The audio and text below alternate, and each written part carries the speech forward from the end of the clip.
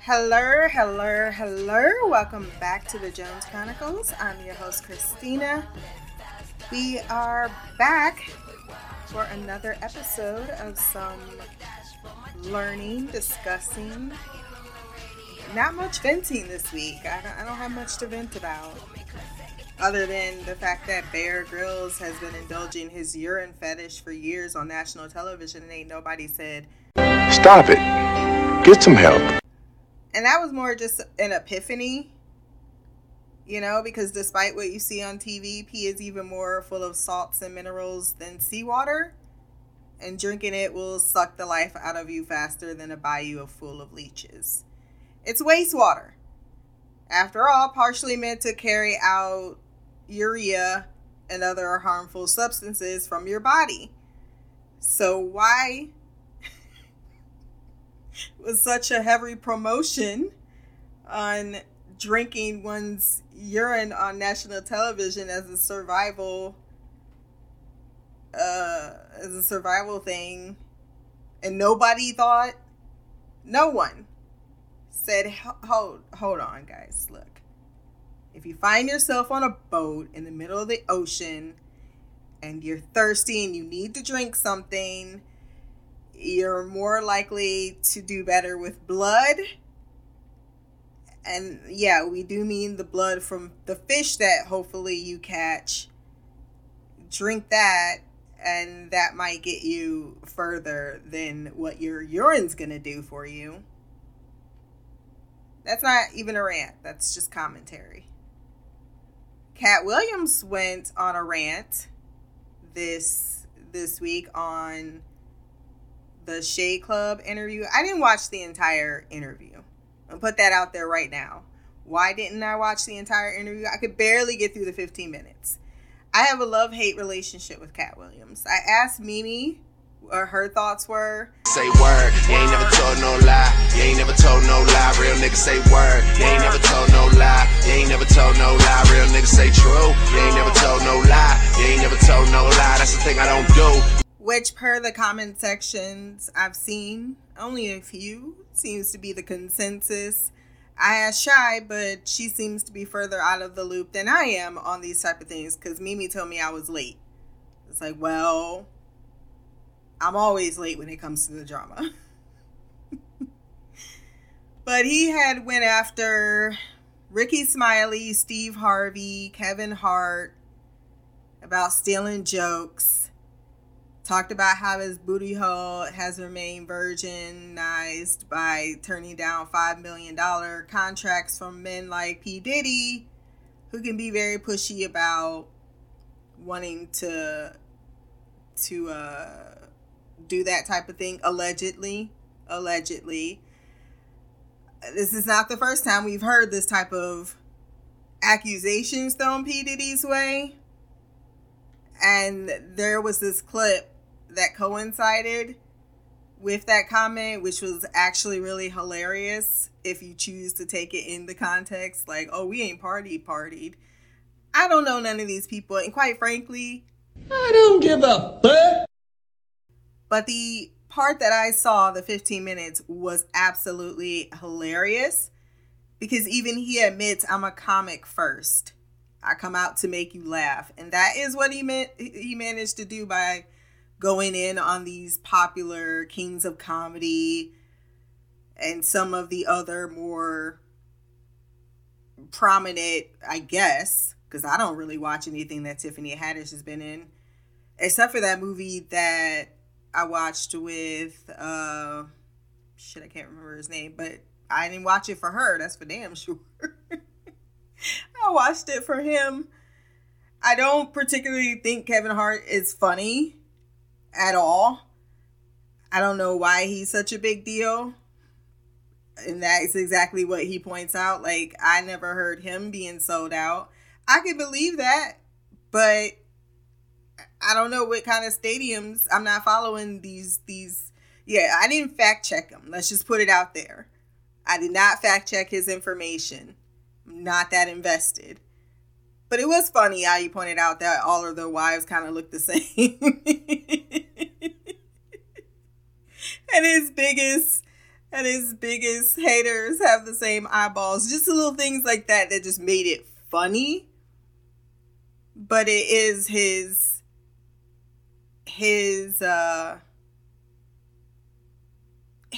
rebuttal to a lot of things that have been said about him. And that is part of the context that maybe, if you're not fully aware, that made it more interesting to me. So it wasn't just someone sitting down. It was people had been saying shit about him for a minute, even on this particular show. And so this was his chance to defend himself. And he did it in a very comedic fashion, like a roast. And that's why it was, I think, more entertaining than it was the drama of it all. There might be some truth to it. Might be some embellishment to it.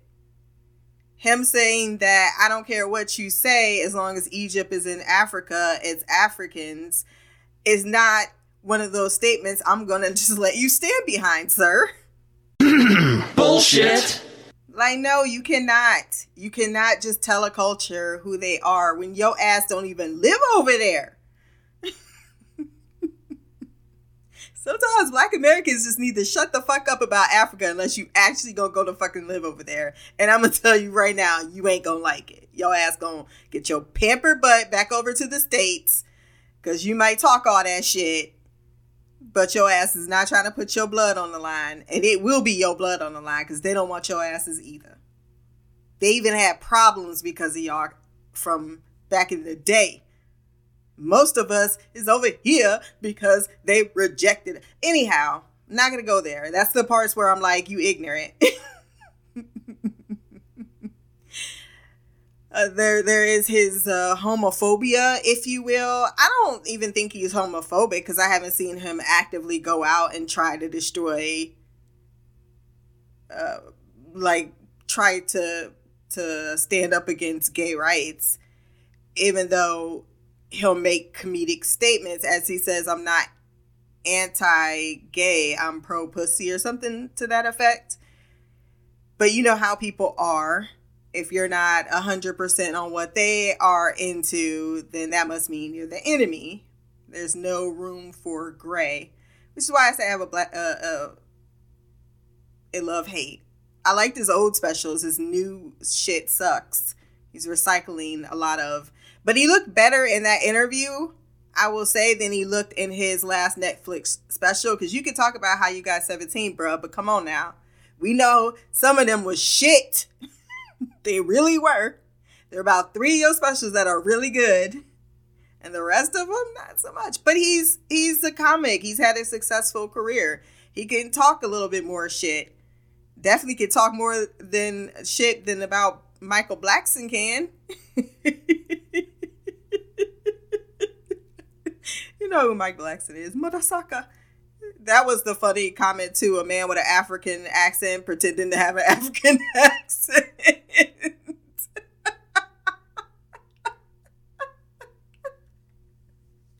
That's just facts.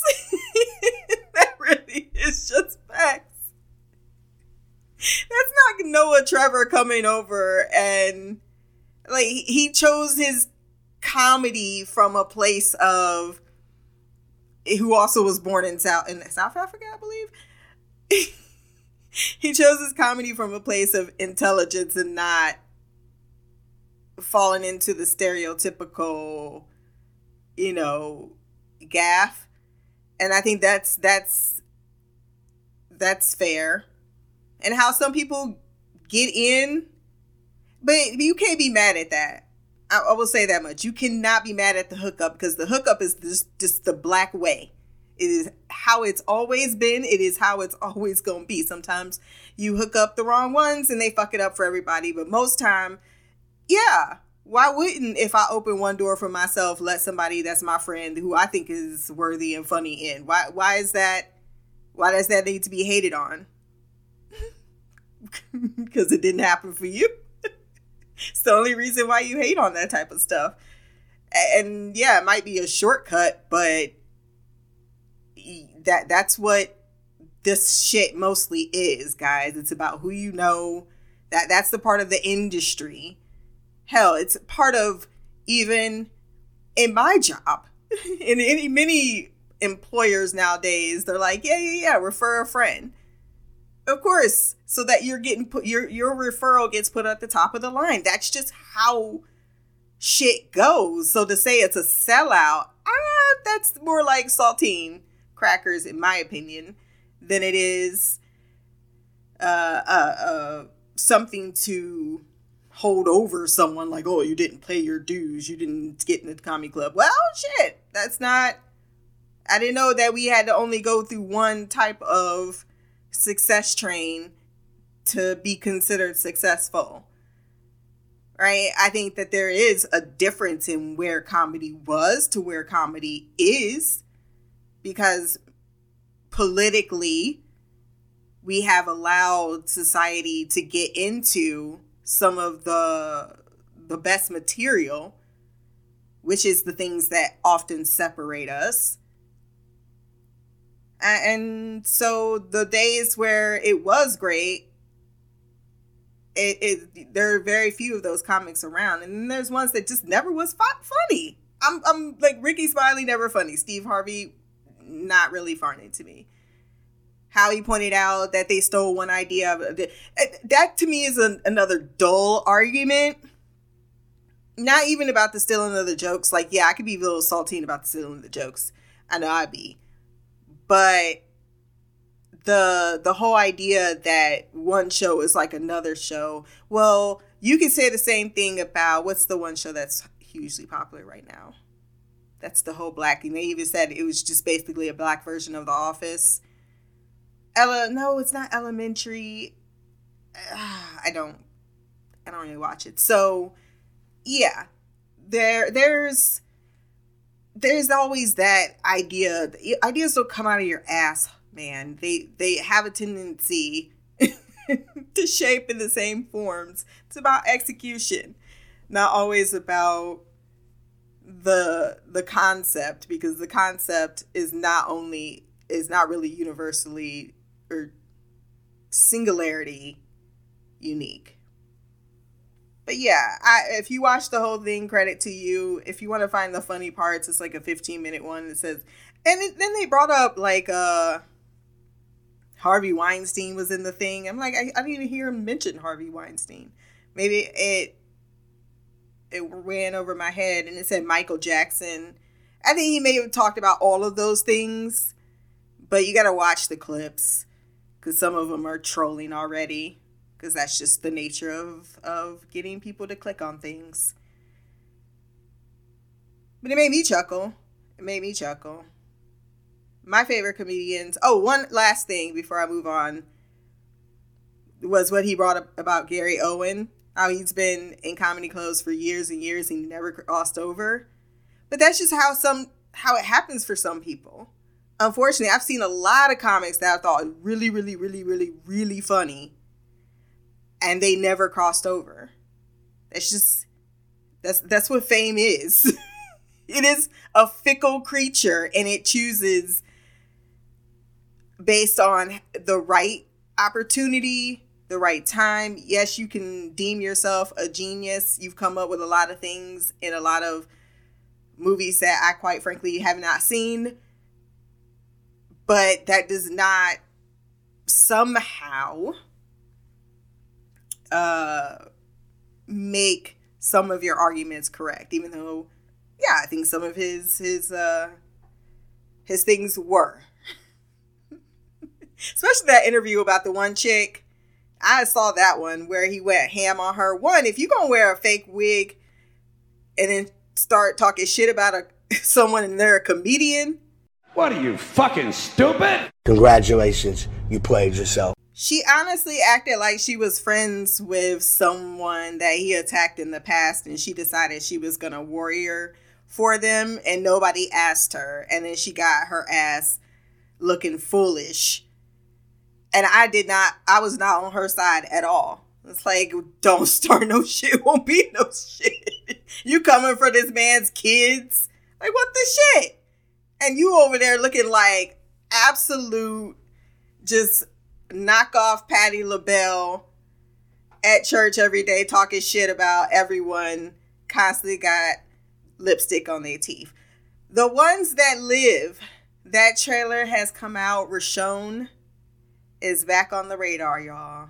In February, we gonna be stepping out, all Rashoners, with our tiaras, with our winning badges, with our Rashon tumblers, and we're gonna be ready. We are gonna be ready. It's the one and only trailer that we were gonna get before, which I like because I hate multiple trailers of anything, and because I only watched it once and I don't even remember most of it other than I'm gonna enjoy it, and Michonne looks wonderful and Rick looks like Rick. I have no complaints. I have no complaints. Now that we have discussed the hot topics of the day, let's get into 3 fascinating cults that you've probably never heard of. Sources listed below. If you like this kind of thing, let me know, because there's plenty of them around the world that I can discuss with you. I always find them rather fascinating because I like to see the through lines on how people become involved in these type of scenarios, because I've always pointed out that the first rule of avoiding joining a cult is to understand you are definitely susceptible to joining a cult. Just depends on how they manipulate you and where you are at mentally, emotionally in your life when you're propositioned. First up, the Rosary Prayer Group. In 1988, a Catholic set leader named Lydia Nacarado prophesied the end of the world was imminent. She led a group of 35 individuals between 1973 to 1989 to commit some heinous crimes in an isolated farmhouse in Italy. Antonio Nacarado, Lydia's uncle, founded the group. At the center of the doctrine of the coven is the eternal struggle between good and evil to remedy the effects of the original sin and prepare the ground for the return of the Messiah are the objectives around which the group's prayer activity revolves. These tasks are entrusted to 246 couples, led by the couple who incarnate the spiritual guide of the entire community, which is Antonio and Lydia Nacarado, never mind the fact that they are, uncle and niece. I am disgusted. The death of Antonio Nacarado, I like saying that last name, is an authentic watershed. The group, in fact, isolates itself further. The members of the sect no longer go to the church to pray. They begin to wear, as a sign of mourning, black clothes with rosaries around their necks. On May 17th of 1988, Lydia received a new message from her late uncle. The words leave no room for vague interpretations. Antonio announced his resurrection for the following day, May 18th. Put your faith in the light. Unfortunately, the day came and went and there was no resurrection. The members of the group started getting antsy, maybe thinking we should kill Lydia instead. So around 9 p.m. on May the 24th, Lydia received another message from Antonio that said they needed to kill Pietro Latello. Pietro Latello is a merchant resident in Turin, but born in France to Calabrian parents. He is within the hierarchy of the sect, a consecrated. He is 27 years old at the time in which this prophecy is read, very conveniently. Latello is hogtied to a chair placed inside a red circle painted on the ground. Then a cat is sacrificed right in front of the, quote, traitor. On all the doors of the farmhouse, there is a circle with 9 crosses inside. While the others continue to pray in a circle, the ritual reaches its epilogue. Pietro Latella is recognized as Judas, the apostle who betrayed Jesus, but it is not enough to have him immobilized. A new intervention by Antonio suggests to Lydia to kill him, an authentic human sacrifice so that the prophecy may be fulfilled. Peter Latella now is the incarnation of the devil, of Satan. He is Satan. Lydia commissioned Santo Siccoli and the already mentioned Salvatore Naccarato to kill Pietro Latella. 12 shots were fired, as many as the number of apostles. These niggas crazy as fuck. Sidebar, in case I did not say, which I don't think I did, I am reading from several different sources that are listed below. So if you want to get the full, unadulterated stories, definitely check them out in the links. Among group hallucinations, rituals, prayers, songs, dances, states of trance, homosexual sex, homosexual practices are imposed on women, because of course they are, and blood, the door of the room is welded, and inside lies, now dying, Peter Latella.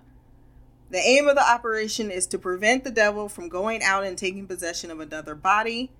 Lydia is lying down in an apparent state of trance, dressed in white. In her hand, she holds a rosary. The Carabinieri arrested the members of the sect present at the ceremony, and Lydia Naccarato, to whom already in February 1989 was granted house arrest. There are supposed links between them and the cartel, and I cannot find what happened to this woman, what her fate was. I would think if she was just convicted, that would be stated, but it wasn't. And since we last checked in, she was on a house arrest. My guess is this cult was swept all the way under the rug. Let's talk about another cult across the seas, to a group that moved from London to the historic seaside village of Sidwelly in West Wales. Colin Batley and 4 female acolytes decided to relocate there in the 1990s. They were all big fans of English occultist Aleister Crowley, who was given credit for a lot of things he did that helped the scientific community, but it was all in reference to his greater goal, which was the occult and alchemy. They also were inspired by his 20th century sex cult, Thelema, and formed the Kidwelly sex cult. Quote unquote, the church and its leader, Colin Batley, who also was a convicted pedophile and rapist. Kill him, do it! Shoot him! Don't think it's weird to check the sex offender registry, because I'm sure more people would love to have this type of thing back then, because this man psychologically terrorized and coerced vulnerable children into performing sexual acts by using death threats and brainwashing. Batley and the 3 other female members and a second man were convicted of sex offenses in 2011 and jailed. Punk ass bitch motherfucker! Why won't you die? You know how some people just look like pedophiles? If you look at his mugshot, he looks like a pedophile. The cult targeted troubled, impressionable minors, forcing them to undergo an initiation ceremony that ended with sex with an adult. Children were intimidated into practicing with threats of murder. The sexual abuse was often preceded with satanic ceremonies in which passages from the occultist Aleister Crowley's books were read. Anytime you're bringing children into it, at least the adults have the guise of free will, even if they're being preyed upon, but children have absolutely no chance in the hands of manipulative adults, and that they are the ones that are often the victims of these types of predators. Yeah, I'm all for the death penalty when it comes to them, and I don't think there should be any row in which they need to be on. Just do them North Korea style, take them out in the back, put a bullet in them, leave them for the crows to eat. So what have we had in common thus far? The most vulnerable in society being preyed on by some charismatic cult of personality, and that person having prophecies or being spoken to that is special, and they are addressing a flock who are essentially moldable people that are looking for their own purpose, and they use religion as a base, some part of religion, right? Satanic. It's all from the Bible. And that's part of their rhetoric to justify their actions. And it always seems to be a battle between good and evil. But I think all of those things can culminate even with a national type of crisis, like the white supremacist continued movement throughout the centuries, that can lead to devastating consequences as well, as in the Yahweh cult of Nebraska. This is America. Don't catch you slipping now. Don't catch you. White supremacist Christian identitarians are nothing new in the U.S. These groups are dangerous, often spreading anti-government conspiracy theories, commit crimes, and spread terror. Thankfully, they are small and violent attacks, although horrific, are rare. And I cannot stress that enough. The news is there to over-sensationalize everything. But there is not always, when you look at the grand scheme of things, evidence to support what many are sensationalizing to the extent in which they do. That's a discussion for another day, because that was talked about in the great book Starry Messenger by Neil Tice deGrasse. James Paul Wickstrom was an American white supremacist and a founding member of the Posse Comitatus, an anti-Semitic, anti-government, and anti-tax group. I'm not surprised, motherfuckers. They're like, I should just have everything free because that's how I was born into it. He was strongly anti-communism and frequently advocated the genocide of Jews, non-European Americans, quote, race traitors, homosexuals, and drug addicts. Because why not throw in the drug addicts? Wickstrom was a minister in the Christian identity movement. The idea that they think this is behind Christian ideals is beyond me. Clearly, the Bible is not part of their source materials, which is an interpretation of Christianity that believes only Celtic and Germanic peoples, such as the Anglo-Saxons, the Nordic nations, and / Aryan people, and those of kindred blood, are the true descendants of Abraham, Isaac, and Jacob, and therefore descendants of the ancient Israelites. What did he say? This is what always bothers me about racist people. It don't even make sense to half the shit they be talking about. Wickstrom traveled the Midwest organizing farmers. That seems to be a trend with all of these cults. Conducting preliminary training, spreading conspiracy theories, and worse, calling for Jews, non-whites, and others he deemed to be enemies to be hanged from telephone poles. Because he's just a nice chap. Quote, I have a dream. If that goddamn nigger can have a dream, I can have a dream too. I have a dream that in the days to come, there won't be anyone who isn't white that's going to be in America. Quote, in dream.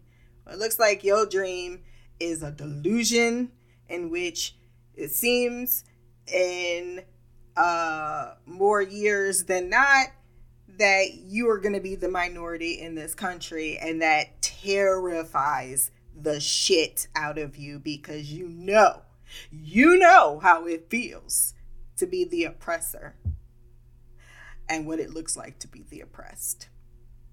That's from a speech he gave at a racist skinhead gathering at 2003 that he clearly plagiarized from Martin Luther King. That's the thing. You can come up with shit. Can you at least come up with your own shit? They had this arm test where a member would extend his arm out at a 90-degree angle, place his left hand on the member's right shoulder and his right hand on the member's right wrist. Then he would ask a question of Yahweh and apply pressure to the member's arm to learn his will. If the answer was no, the arm would drop. If the answer was yes, the arm would stay up. This is absolutely nonsensical.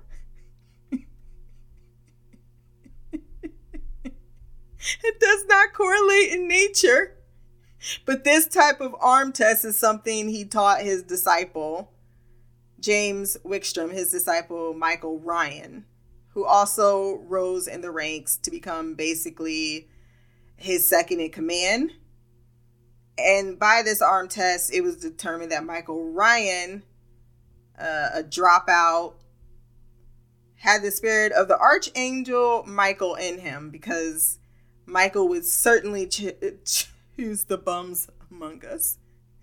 The archangel Michael is the angel who would lead the army of God against the forces of Satan. This is not funny. This is just horrific. Sometimes you have to laugh in the face of tragedy. According to the Bible's book of Revelation, this book tells of the apocalypse that would precede the second coming of Jesus Christ. Religion, once again, back in the fold when it comes to these cults. At this time, the group had come to believe that the Battle of Armageddon, also known as the Battle of the Wheat Fields, was on the horizon and they needed to prepare. Of course, this always involves getting guns. Amidst bigamy, because Michael had 2 wives, and pedophilia, because there were teenagers getting miraculously pregnant around all these continuing male recruits, they decided, because that's how power tripping and megalomania goes, that they're going to push their disciples even further to see what they can make them collectively a part of. And in this case, James Them, who was 26 at the time and an accolade, was chosen to go through initiation. Dennis Ryan, who is the son of Michael Ryan, speaking to the makers of Deadly Cult, said his father Michael told him that Yahweh was going to test him. Ryan had them chained in a hog shed. This was a few months after both them and Rick Stice, owner of the farm, were demoted to slaves, and Luke, a dog, according to court documents. Them was instructed by Michael Ryan to have anal sex with Rick Stice and, quote, make him hurt. Sign me the fuck up! Good shit! Good shit! That's some good shit right there, right there! It really does feel as if power can corrupt. Does more corrupting than not, because the more power one gets, the more the need to humiliate or degrade those not on the same level as them. But then there's this, which psychologists have been studying, I don't like to call it sheep mentality, but the way in which people react when things are happening that's not right, that they simply find themselves, they talk about a lot with the Nazis, like how did everybody just not collectively rise up once they saw what was happening in the camps? Because everyone that was a Nazi wasn't a Nazi to the extent that they wanted to murder all Jews.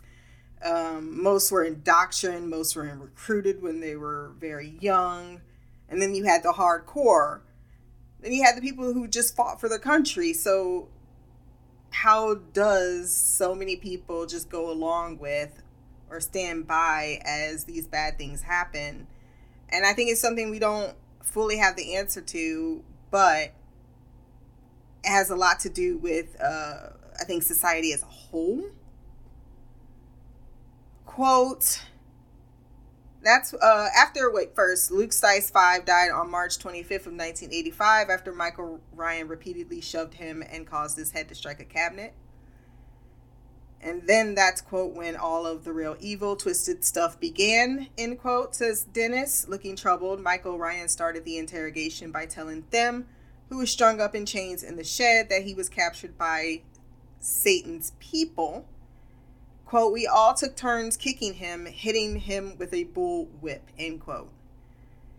Them was accused of poisoning a communal turkey on the night of April 27th of 1985. The next day, the men went over and Michael Ryan forced them to disrobe and bend over a crate, after which he was assaulted with a shovel handle. He told them that he, quote, ought to shove this thing up to your heart, end quote. And a pathologist in court confirmed that the shovel handle had been inserted at least 2 feet into Them's body. Hey, bro. What? Oh, my God! Them was forced to sign over his car deed to another cult member, Timothy Haverkamp, who was allegedly told it was a birthday present. The sexual assault continued. Each man, court documents say, quote, probed them, ultimately rupturing his rectal wall. They decided to find a larger object, landing on a pick handle. Deciding this wasn't enough punishment, Michael Ryan bid each man to give them 15 lashes of a whip. After the whipping, Them was untied and allowed to sleep. The next day, April 29th, each man gave them 15 lashes of the whip on both sides of his body, before Michael Ryan and others shot the tips of Them's left hand fingers off. What the fuck is wrong with you as a person?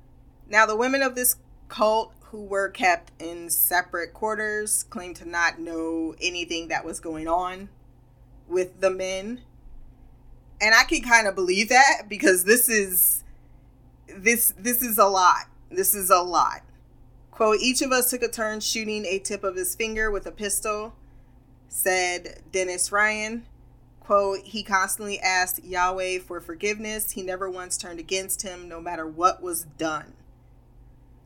The men adjourned to have lunch, during which Michael Ryan told them that Yahweh wanted them dead by the afternoon.